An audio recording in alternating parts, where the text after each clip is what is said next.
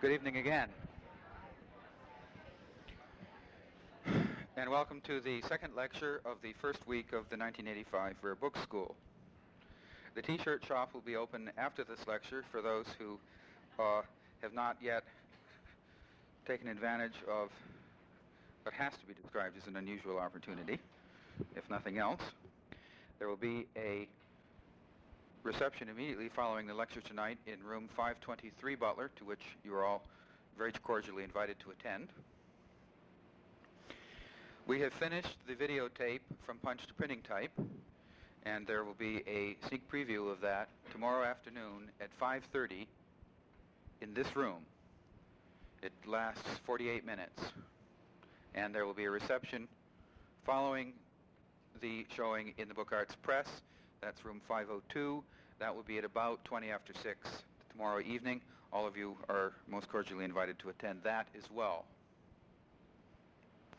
Otherwise, it only remains to say that we're very glad to have Mr. William Scheide back with us again this afternoon, an old friend and a good one.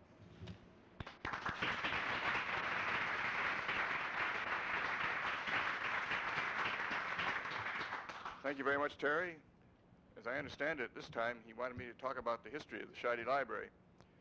And that involves family as well as books. I hope a minimum of the first and a maximum of the latter. But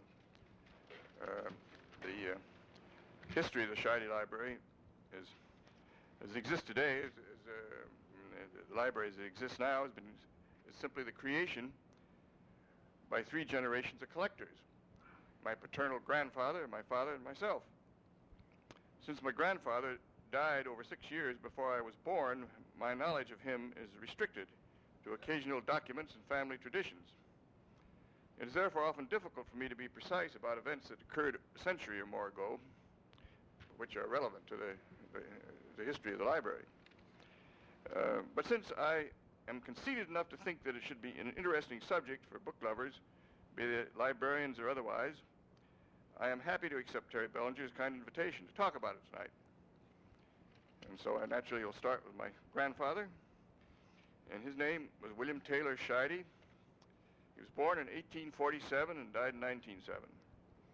His birth occurred during the Mexican War, and his father, who was a great Whig, and who named some of my grandfather's brothers, Henry Clay Scheide and Millard Fillmore Scheide, noticed who was running things down there in Mexico in 1847 and wanted to name his son Zachary Taylor Scheide. But Mama kicked, as I understand it, and they settled for Taylor, but not for Zachary. But for that, my name might have been Zachary, since I was obviously named for him. So by an intervention of my great-grandmother, I became William rather than Zachary. On the whole, I prefer that. At any rate, William Taylor Scheide grew up in Philadelphia. I ask you to picture a schoolroom in Philadelphia in the late 1850s. The teacher looks out over the students, sees a boy not paying attention, his head buried in a book. Teacher asks the boy a question. Receiving no response, the boy's head doesn't move. The student is oblivious of the teacher, and so the teacher goes around behind him to see what's going on. And he sees he's reading one of the novels of Sir Walter Scott. And the teacher then says to the class, "This boy is learning more from what he's reading than he would if he were listening to me." That boy is my grandfather, needless to say. He was spending his lunch money on books at the age of 10, 11, or 12, something of that kind. The story is not more precise as it reached me, the 2-generation gap, but I can well believe it. I don't know much more what he was doing except reading, until the city of Philadelphia got a great scare when he was 16 in the year 1863, when General Lee marched north from Maryland. My grandfather was called up into the Army, but he didn't see any active service because after a while General Lee found it more desirable to go back into Maryland and Virginia, and the group that my grandfather was in was disbanded. Shortly afterwards, he enrolled in a school for telegraphy. He wanted to become a telegraph officer. After being there for a few months, he went to Pittsburgh and became a railroad telegrapher. He stayed there for a year and a half or so. There's a book still in the Scheide Library inscribed by him, William T. Scheide, September 1865. This is the earliest dated signature of his I've run across. That book is The Chemical History of a Candle by Michael Faraday. Doesn't seem much like telegraphy, but it does remind me that he may have seen a lot of oil barges coming down the Allegheny River, which formed the Ohio with the Monongahela in Pittsburgh. And perhaps he was more interested in illumination than he was in telegraphy. At any rate, he resigned his job at the railroad, and sometime not long after that, he went back to Philadelphia and enrolled in the engineering department of the Polytechnic College of Pennsylvania.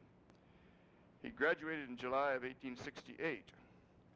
Later that same month he went, I suppose, back to Pittsburgh, and then he went up the Allegheny River and discovered a little town on the remote upper reaches of that stream in northwestern Pennsylvania called Tidioute, in the middle of the oil country. He settled down there and found a job as a clerk in a small firm. For 21 years, he pursued the oil business, mainly in oil pipeline transportation, but also now and then as a producer, principally as a producer on the side, I guess. Officially, he was in one company or another engaged in transporting oil by pipeline. It was a rather active and ruthless period. I imagine he was quite busy, but he found time to get married and raise 2 children as well. In the middle of all this, though, somehow or other, he assembled a library, something like 1,500 volumes. In 1874, he took the time to write a catalog of it. No one has ever known in my generation where my grandfather ever got any of these books. I don't know the name of one American dealer from whom he purchased the books. There must have been somebody in Philadelphia. That's where he grew up. But who that somebody was, I have no idea. And here he was in Tidioute. I doubt if there were many rare bookstores in Tidioute. In the midst of all this oil activity in this remote place in the Allegheny River, he had 11 headings in his catalog for his 1,500 volumes. Biography, essays and reviews, books of prints, general literature, poetry, law and politics, novels and tales, periodicals, history, science, travel and adventure. Some of these sections are quite extensive. For example, general literature, novels and tales and periodicals. The latter had many very remarkable files, including English newspapers stretching back into the 18th century. He had so many books, in fact, that the people in Tidioute heard about it and said, "By any chance, can I borrow one of your books?" Some cheap novel, for example, of which he had a fair number. But maybe some more serious work, for all I know. At any rate, there were enough requests so that he printed little cards saying, "Borrowed from William T. Scheide on such and such a date, to be returned 1 week later." We still have 1 or 2 of those cards. And then finally he got tired of it after a few years and said, "Closing my library, would you please return all of my books to the office where I'm working by such and such a time?" Some years later, after he'd moved to Titusville, Pennsylvania, he became chairman of the board of the local public library and had a great interest in it in his later life. To go back to his own library, categories such as biography, books of prints and history, very likely served as stimulants and reference for the further development of the collection. A number of these headings, including biography, essays and reviews, books of prints, novels and tales, periodicals and history, are now largely dispersed. Overlapping occurs in general literature and poetry, both of which contain plays. The former group contained a varied assortment, including at least 1 play, books on religion, 14 Bibles, and reference works such as Dibdin's Library Companion, a likely source of inspiration for future purchases. The dispersed categories such as biographies, essays and reviews, novels and tales and history indicate that this is essentially a reading library. A first edition is not essential, and I can remember that even as a reading library, many novels and tales were sadly deficient, and that they were printed in small Victorian type. I would not want to read them, even with my eyes being much better than they now are. Some of the books were certainly noteworthy. In biography, there was Barnes's Edward III, printed in 1688. The play in general literature was Massinger's New Way to Pay Old Debts, 1633. And I would not expect a recent graduate of telegraphy and engineering schools to be reading a 1561 edition of Calvin's Institutes in Latin in Tidioute in 1874. Under poetry, my grandfather described Milton's Paradise Regained in Samson Agonistes as the original edition, which it is, namely 1671. And under Law and Politics, he listed a collection of the colonial laws of Pennsylvania with the note, B. Franklin, printer. History included the German edition of Hartmann Schädel's Nuremberg Chronicle, 1493, probably the first incunabulum to enter the Scheide Library. It's still there. Under Science was a book called Franklin's Electricity, and Travels and Adventures included Monard's Joyful News Out of the Newfound World in 1596, Harris's Voyages, 1705, and Patrick Gass's 1808 London imprint of his account of Lewis and Clark's journey. Such titles indicate clearly an interest in books as cultural artifacts. How my grandfather acquired that interest at the age of 27 in Titty Ute, Pennsylvania, in the midst of his ruthlessly burgeoning oil industry, I do not know. By 1881, my grandfather's pipeline company had been swallowed by the omnivorous Standard Oil. So with his wife and 2 young children, he moved to Titusville, Pennsylvania, about 15 miles west of Titty Ute, to become the general manager of the National Transit Company, Standard Oil's pipeline subsidiary, in Oil City, 18 miles down Oil Creek, to which he commuted each day by train. He retained this position until 1889, when, 42 years old, in full health and with every prospect of a bright business future, he resigned. Many years later, I found myself on a Pullman train with a very old man, about 85, who in those days being in the 1930s, would buy a great big hotel and run it and go to those directors' meetings and all that kind of thing. And he said to me, "I've never understood why your grandfather retired down there in Oil City. He really ran things there." I told my father about that, and he said, "Well, that kind of man never would have understood it." On another occasion, at a luncheon in New York, one of the other guests was Mr. John D. Rockefeller, Jr., father of the former vice president and his many brothers. I introduced myself and said, "Did you ever know the name of my grandfather?" "Well, I certainly did, and I'm very glad to meet you. Very pleased to know that you're of that family." When my grandfather retired, he went for a long trip to Europe with one of his business friends. He made the acquaintance of a Florentine book dealer, Leo Olszki, whose daughter married into the Rosenthal family and produced further book dealers, one of whom is in this room, Mr. Bernard Rosenthal of San Francisco, a grandson of Mr. Olszki, as I am a grandson of Mr. Scheide. From Olszki, my grandfather began to buy thousands of medieval and Renaissance documents, wills, contracts, deeds, and other records of how people carried out necessary transactions in former times.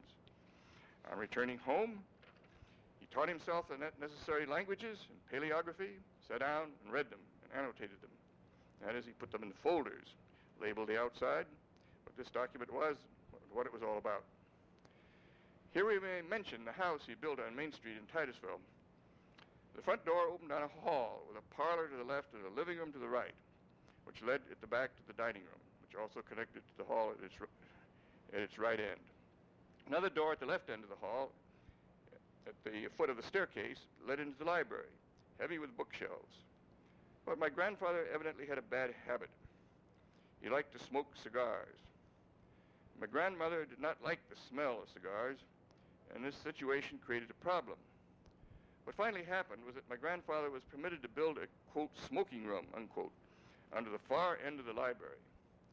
Actually, it was a new wing of the house, with exterior walls on 3 sides. Swinging glass doors contained the offending smoke, and it had its own gas fireplace and chimney. But now, new, and if I understand it correctly, more serious problems developed. The combustion in the gas fireplace was not complete, and the updraft in the chimney was defective. A metal ventilator turned by the wind was installed at the top of the chimney to promote a better updraft. In this room, surrounded by clouds of cigar smoke and partly burned gas, my grandfather would sit for hours reading and transcribing his medieval documents or other books. It is not surprising that he acquired headaches. For relief, he took homemade pills produced by a man whom my father called a quack. As early as in his 50s, my grandfather began to have heart trouble, and at the age of 60, he suffered a severe heart attack and died. My father blamed the gas, and particularly the headache pills, for undermining his basically healthy heart. Upon my grandfather's death, the library passed to my father, and one of the first things he did was to compile a new catalog. This reveals that in the 33 years since 1874, the library began to focus more clearly in the direction it has followed ever since. In fact, the classification could be reorganized under the following 8 headings, which really are valid to this day. 1. Manuscripts. 2. Autographs. 3. Bibles. 4. Incunabula. 5. Voyages and travels. 6. Americana. 7. Books famous in science, literature, and so forth. And 8. Reference.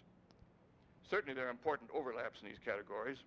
Autographs, like manuscripts, are certainly written by hand. Many Bibles are written or printed before 1501 and are therefore also manuscripts or incunabula. It was the Voyages and Travels of Columbus, published before 1500, that created Americana. But these categories have nevertheless hardened over the years and still represent the general thrust of the Scheide Library in the 20th century. In 1907, there were about 50 manuscripts, including a very passably illuminated 13th century Latin Bible and a nice Wycliffe New Testament in English. Among a dozen more or less incunabula was a good copy of the first edition of Euclid. Enough old books were present to indicate that William T. Scheide's interest in old books as cultural artifacts, which is already represented in the 1874 catalog, had increased. This interest gave a crucial impulse and inspiration to the next stage in the development of the collection. And now we would pass to my father, John Hinsdale Scheide, 1875 to 1942. One of the earliest of my father's activities, of which I'm aware, was photography. Before he went to college, he had a darkroom in the basement of the Main Street house in Titusville. I think his first diploma was from a photographic correspondence school. He remained an avid photographer all during his life. In the fall of 1892, he entered the College of New Jersey, now Princeton University, as other Titusville boys had done and were to do. There, sometime during the next 4 years, he heard a professor lecturer say something to the following effect. The 2 most important events in all modern history are these: the invention of printing and the discovery of America. This remark remained with my father throughout his life and can be called crucial for the development of the incunabula and Americana sections of the library to their present preeminence. After my father's graduation in 1896, he worked until 1903 for the Ohio Oil Company, which later became Marathon Oil Company and is now, I believe, part of U.S. Steel. Early in 1904, a good thing and a bad thing happened to him. The good thing was that he got married. The bad thing was that he promptly contracted tuberculosis. He went with his new wife to the sanitarium at Saranac, New York, gave up smoking, he'd been a pipe smoker, and eventually recovered sufficiently to return to Titusville. But he never recovered the vigor and robustness of his earlier years and never returned to active business. In addition, he soon encountered further tragic events. As noted above, in 1907, his father died suddenly and prematurely, and early in 1909, his wife produced a stillborn daughter, their first child, and she herself died giving birth. Such was the family background in which my father wrote out his catalog of my grandfather's books and himself became a collector. In 1910, the Titusville Scheides consisted of 4 people: my grandmother, my father, and his younger sister and her husband, Gertrude Scheide and James H. Caldwell, Jr. In that year, they traveled to England with their car on the Lusitania. One day, my father was engaged in bibliographical research at the Bodleian Library in Oxford, probably in Duke Humphrey's room, when there was a disturbance, and he looked up to see Theodore Roosevelt being given a tour of Oxford highlights. The ex-president had just finished an African tour and most recently had attended the funeral of Edward VII. At any rate, this story shows that in 1910, my father was already seriously interested in old books. At least 3 important purchases marked the year 1911. Luther's 1522 September Testament, Eliot's Indian Bible with an interesting provenance involving Edward Everett, and the 1649 Cambridge Platform, which is the earliest English-American imprint we have. My father was now frequenting the New York book world, both dealers, for example, Lathrop C. Harper, and auctions, where there gargantuan operations of people like Folger and Huntington terrified him. Modestly, he secured a half-leaf of a Gutenberg Bible and thought to himself, I'm sure that will be all I will ever be able to acquire of that. Trips to New York also afforded opportunities to become better acquainted with Miss Harriet Hurd, to whom he had been introduced when she had made a trip to Titusville to visit a friend who was an aunt of my present wife. Miss Hurd and my father were married in 1913, and I followed along the next year. At about that time, he designed the family bookplate with the inscription, You shall know the truth, and the truth shall make you free, surrounded by a keystone border. In this way, he combined what has become the three greatest strengths of the library. Bibles, the quotation is John 8:32. In Canabula, printing in editions of thousands of copies would allow falsehood, but also truth, to become known to more people than had previously been possible. And Americana, possibly he was thinking of Francis Scott Key's chauvinistic phrase, the land of the free, and perhaps even narrowing it to his own beloved Pennsylvania with the Keystone border. Great books began to arrive in the library, such as a fine copy of the first Geneva Bible, 1560, the beginnings of a fine collection of 16th century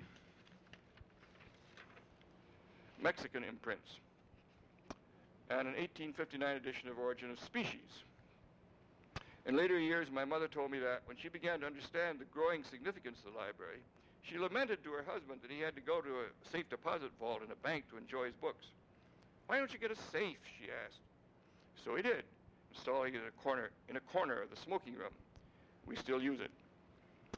Because my childless aunt and uncle spent much time away from Titusville because of his oil business in Illinois and Oklahoma, my father, with his wife and son, continued to live with his mother in the Main Street house in Titusville. But when my grandmother died in 1921, a move became necessary. My aunt and uncle had essentially returned to Titusville, but more importantly, my grandmother had reasonably enough decided that, since my father had inherited the library, my aunt should inherit the house. As luck would have it, a very commodious house and yard became available in a few months on the other side of the same city block, on Washington Street. My father bought it and immediately began extensive renovations, the principal one being the addition of a large and fireproof library. Moving of books and family to the new quarters on Washington Street occurred in December 1922. My aunt and uncle moved into the Main Street house in early 1923 after accomplishing a few renovations of their own. The library was now clearly headed into its greatest period. Even the house alterations and additions in 1922 did not stop my father from buying a set of 4 Shakespeare folios, and in early 1924, the momentum reached a peak with a trip of Dr. A.S.W. Rosenbach to Titusville to deliver personally the Brindley Ives Ellsworth copy of the 42-line Bible, commonly ascribed to Johann Gutenberg. The implications of that trip were unmistakable. Though my father was one of the most unassuming and modest of men, he embarked boldly and irrevocably upon the creation of a great library and the responsibilities thereunto appertaining. Great book after great book was added. I will mention a few highlights. As to manuscripts, he acquired in 1931 the only complete Wycliffe Bible in this country, a manuscript of about 1400. And in 1938, the Blickling Homilies, a collection of sermons in Anglo-Saxon, the only Anglo-Saxon book in this hemisphere. He thought of it in one way as a piece of Americana, a means of tracing the roots of H.L. Mencken's The American Language a little deeper into the past. In 1935, he was inspired to send an expedition of 2 men to Egypt in the hope of smuggling some biblical papyri out of that country, as other people such as Chester Beatty had done. They were able to make contact with a seller and did indeed succeed in smuggling the leaves out of Alexandria while Mussolini's Ethiopian War was going on. They turned out to be a section of the Greek text of Ezekiel of about AD 200. My father was a little disappointed that they were not New Testament, but reconciled himself to the publication of, quote, the Scheide Biblical Papyri, Ezekiel. If now we turn to incunabula, we may brazenly start by looking only at imprints dating before 1460. Of these, there were at least 6, of which 3 are fragments and 3 relatively complete. The latter are the 42-line Bible of 1455 Indulgence and the unique Latin Calixtus Bull against the Turks, dating most probably from 1456. The smallest fragment is of the 36-line Bible, the next largest from a Donatus in the early stage of the 42-line Bible type, suggesting a date of about 1453, and the largest about 3/4 of a double leaf of the 1457 Psalter, with 2 of the famous colored initials. There is also an interesting, if small, collection of so-called Coster fragments. Whether any of them were printed by the legendary Dutch printer before 1460, I have no idea.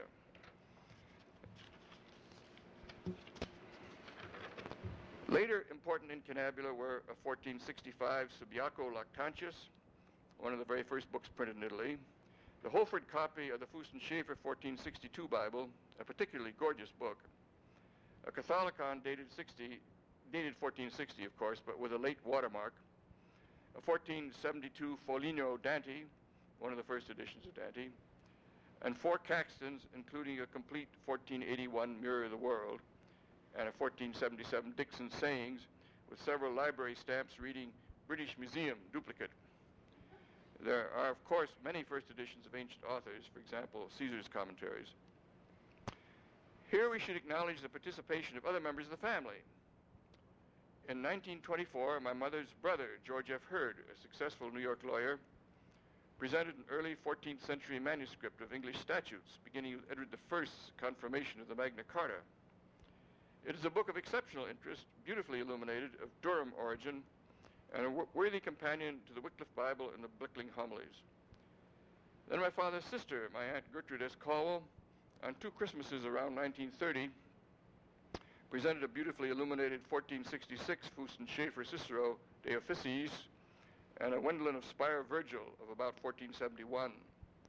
Big Brother did not conceal his annoyance at baby sister's spending so much money, so I like to suppose all baby sisters do, she stopped. Nevertheless, these are 3 beneficent gifts.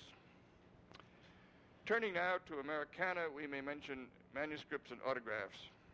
Among the first that should be mentioned is the Lexington Alarm, undoubtedly copied on the morning of April 19th, 1775, as the horseman was resting to carry a new copy on a fresh horse to the next town and to spread the news, eventually all the way to Georgia, that the American Revolution had begun. There is a fine series of letters by the 17th century missionary to the Massachusetts Indians, John Eliot, an interesting letter of the Quaker governor, William Penn, dealing with the problem of repelling an invasion for pacifists to think about, Quaker pacifists to think about. A fine Washington letter when he was almost in despair about the outcome of the American war. A complete speech draft in Lincoln's hand entitled Sectionalism for use in the Fremont-Buchanan campaign of 1856. And finally, the telegraph and letter books of General Grant covering late March to April 9th, 1865, and including his autographs of the surrender terms of the Army of Northern Virginia. The imprints are heavy in Massachusetts sermons, but there is a Massachusetts Laws of 1660, an Eliot's Indian Grammar for anyone who wants to read his Bible, first Bible printed in the Western Hemisphere, and the Williamsburg edition of Washington's Journal, 1755, I think. Perhaps the most exciting Americana is one of the original printed broadsides, the Declaration of Independence. The Mexican imprints go back to 1543. The category Great Books is a convenient catch-all for miscellany. Presumably, we have already mentioned some great books, for example, the Bible. In literature, we've already mentioned Shakespeare, but now we should add first editions of Milton's Paradise Lost and Goethe's Faust and other literary works. Science has proliferated, headed by first editions of Copernicus, Galileo, and Newton, as well as Darwin and numerous others. Straddling literature and religion comes a very great copy of Bunyan's Pilgrim's Progress. The unadorned but spotless first edition was our contribution to the exhibition Printing in the Mind of Man, held in London in 1963. Turning to religion proper, we find the 16th century well represented with Luther's Theses, Calvin's Institutes, 1536, and a March 1547 Edward VI prayer book, as well as presentation copies of its Zwingli tract, and a Luther 1541 Bible. Here, it should be belatedly remarked that until the death of my grandmother, I do not believe that either my father or my grandfather employed any person as secretary or librarian. But in late 1921, the new burdens of estate work and details of house acquisition, alterations, and moving necessitated the employment of such a person, a World War I widow who remained until 1930, by which time she had remarried. To replace her came a young graduate of that year from the College of Worcester in Ohio, Minor Risi, who remained until after my father's death, when she eventually left to become assistant editor of the Jefferson Papers and married Samuel S. Bryan, Jr. We will hear about her again later. My father was concerned about publishing a facsimile of his unique Latin Calixtus Bull and was developing plans with his librarian, Minor Risi, for her to do research in New York that would enable the project. The doctors were mystified. The possibilities of allergies or side effects of drug use did not occur to them. One morning at about 6 a.m., he suffered a severe heart attack and died. I have since read of a case involving a man who was similarly afflicted but did not die, and who eventually discovered that his terrible hiccups were caused directly by being allergic to sulfa drugs. But the hiccups my father had could well have been enough to have disturbed the healthiest heart and dislodged something sufficiently to clog a crucial coronary artery. I'm convinced he died because of the hiccups caused by an allergy to sulfa drugs. And so, by default, I come to myself. And so, at last, I come to myself. My name is William Hurd Scheide. I was born in 1914, as you might have inferred from something I said previously. My first 8 years were spent in the Main Street house in Titusville, Pennsylvania. My room looked out over the smoking room wing, and its chimney was a prominent feature. Probably my first recollection of anything to do with the family library was fright, when, during stormy nights, the metal ventilator at the top of the chimney squeaked when the wind whirled it around. I do not remember the smoking room without the safe in its corner. On top of the safe was a bronze replica of the Venus de Milo. We still have it. One morning, on looking through the glass door, we spied a live owl perched on Venus's head. I forget how it was removed.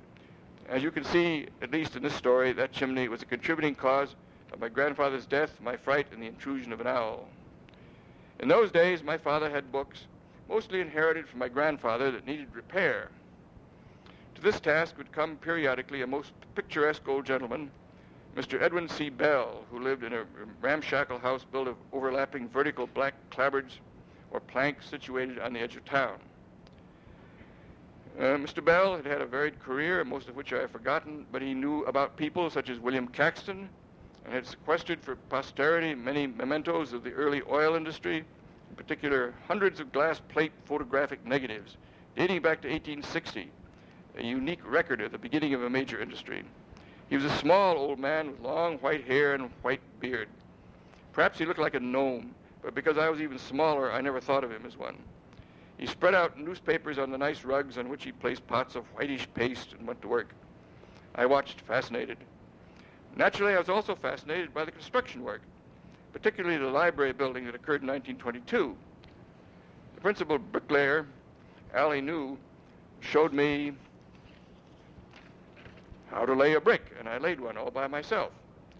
There were stone carvers hammering out gargoyles in imitation of New College, Oxford, and any number of exciting things going on. My father read Scott and Cooper to me, but on my own, I preferred Jules Verne. My grandfather had acquired more readable copies of the latter author. My mother had a lovely singing voice, and if her life had been a little different, might have had something of a musical career. She would sing to me when putting me to bed, and when she finished, I would say, "Again?" According to her, that was my first word. One time we were at the old Chelsea Hotel in pre-casino Atlantic City, and some musicians were playing up in a balcony overlooking the lobby. I sat on my mother's lap, looking up fascinated and absorbed. When they stopped, I broke into frightful wailing and yelling. This, to put it mildly, embarrassed my parents, who hurried me out of the lobby, up the elevator, into our room, and into the closet, where I screamed until I ran out of breath. Years later, apparently I was about 1.5 years old, although I remember it well. When they asked, "Why did you yell so?" I would always answer truthfully and immediately, "Because they stopped playing." Those of us old enough to remember such things can testify that a phenomenon of the 1920s was the radio. One program I listened to was the New York conductor Walter Damrosch discoursing on Wagner's Ring of the Nibelungs. My father knew about it and may also have listened occasionally.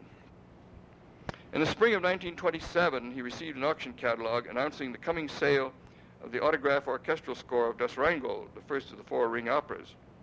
Nothing like that had ever entered the Scheide Library. But he discussed it with his 13-year-old son and decided to enter a bid. I did not suggest a figure. He was rather surprised when he got it, and I inclined to think it was a bargain. It is the only Wagner opera score in this country. My father introduced me to several of his book friends.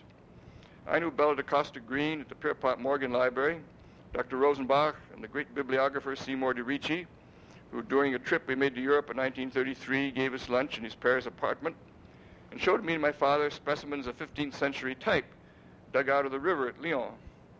He gave us lowercase p to my father, which we still have, and then took us to the Bibliothèque Nationale, into which, as far as I know, my father had never before penetrated, and showed us the dated rubricator's inscriptions by Heinrich Kramer in one of their 42-line Bibles.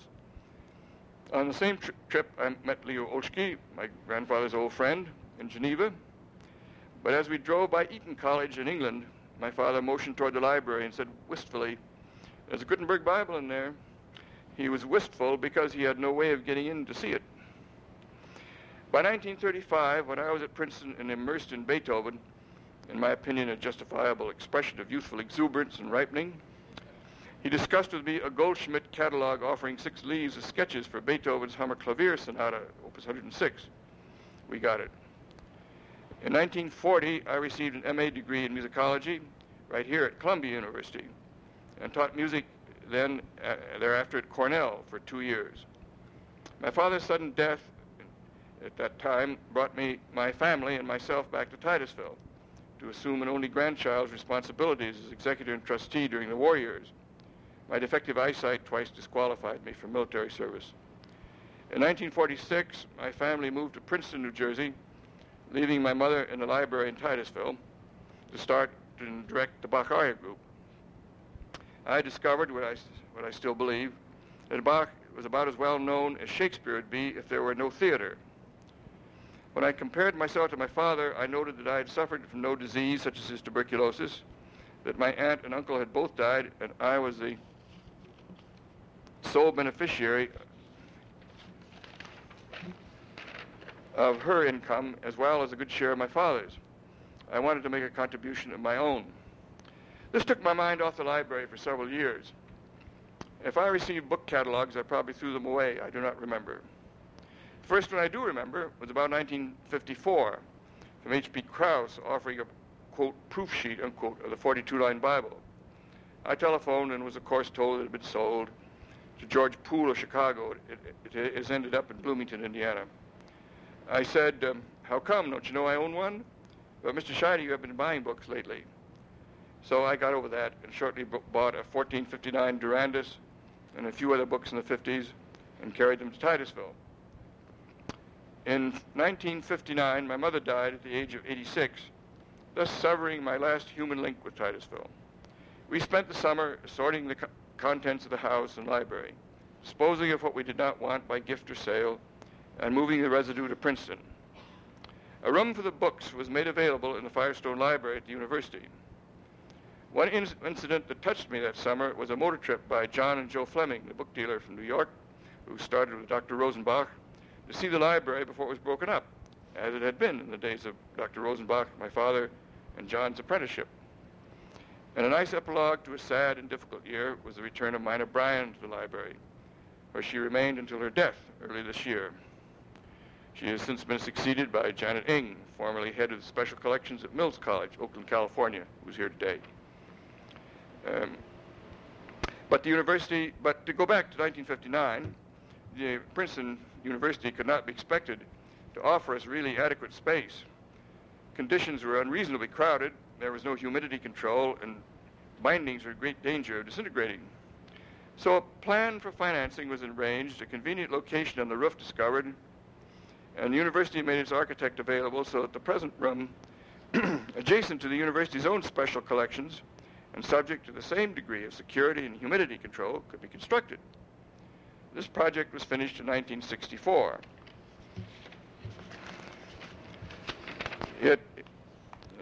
In it were installed parts of the library brought in 1959 from Titusville: steel shelving and cabinetwork, carved wood panels, and stained glass windows. The present room thus recreated, to a certain extent, some of the atmosphere of the Titusville room, but with its 2 exhibition cases and adjoining offices, set off with glass panels, is adapted to other uses than were relevant in Titusville. 26 years ago, I went on my first book trip, the Grolier Club trip to England in 1959. I never forget the trip to Oxford. A busload of Grolierites driving up Cat Street and squeezing, that is the bus, squeezing through the arch into the very courtyard of the old Bodleian to be welcomed by a crowd of waiting dignitaries. I have never seen a bus there before or since. But I thought of my father when we were welcomed so cordially by the great headmaster of Eton, Robert Burley, and I was allowed to finger the Johannes Vogel binding of their 42-line Bible, so similar except in color to my own. How he would have loved to have been there. The way that the great European libraries have been opened to book lovers in recent years is something that both my father and my grandfather would have found unbelievable. The Grolier Club started it. Who will ever forget Leonardo's original Codex Atlanticus spread naked on a table in the Ambrosian Library in Milan for the fondling of the crudest book lover? And they were fondling it in a disgusting manner. I saw them do it. Or the dinner in the Bavarian State Library in Munich against a backdrop of books whose brilliance was positively blinding. Seeing such things has become one of the greatest privileges that a bibliophile can possess.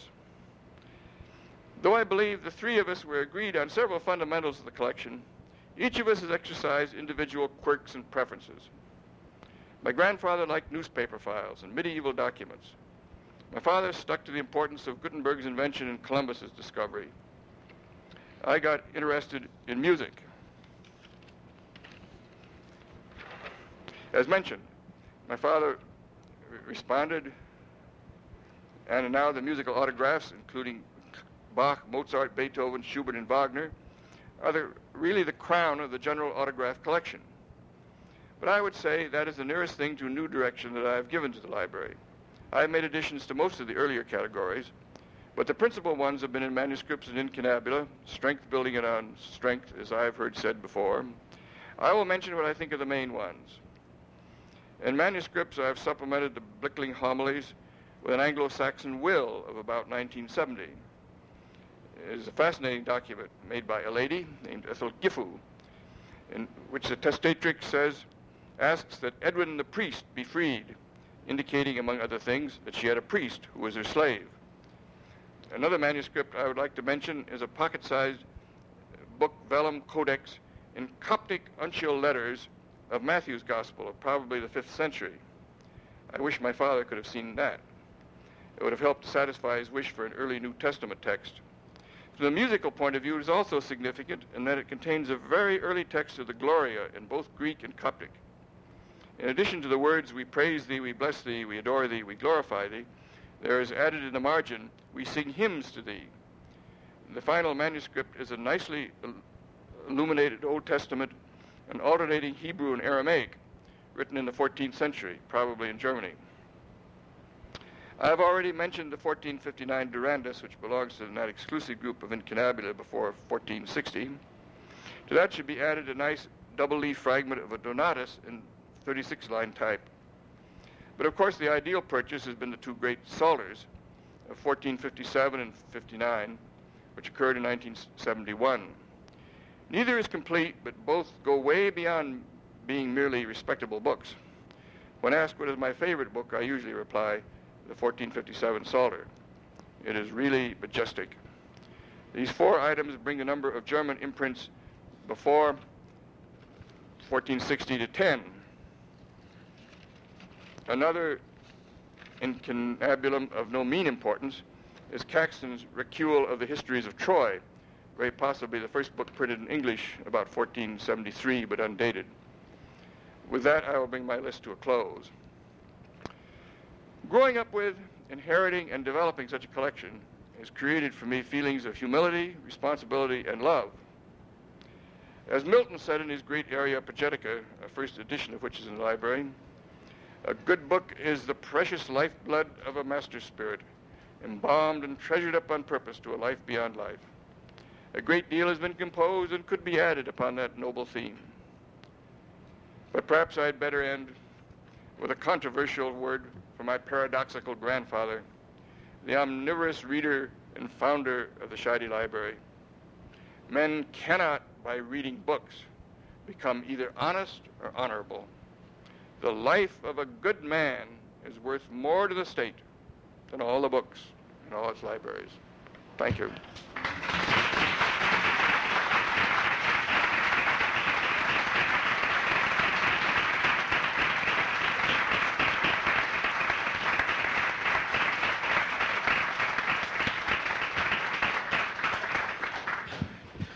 Somebody suggested to me this afternoon that Mr. Scheide quite possibly has the greatest library in private hands in this country. And I think it's a pleasure for all of us to listen to him talk about it. Will you all join us for a glass of wine in 523?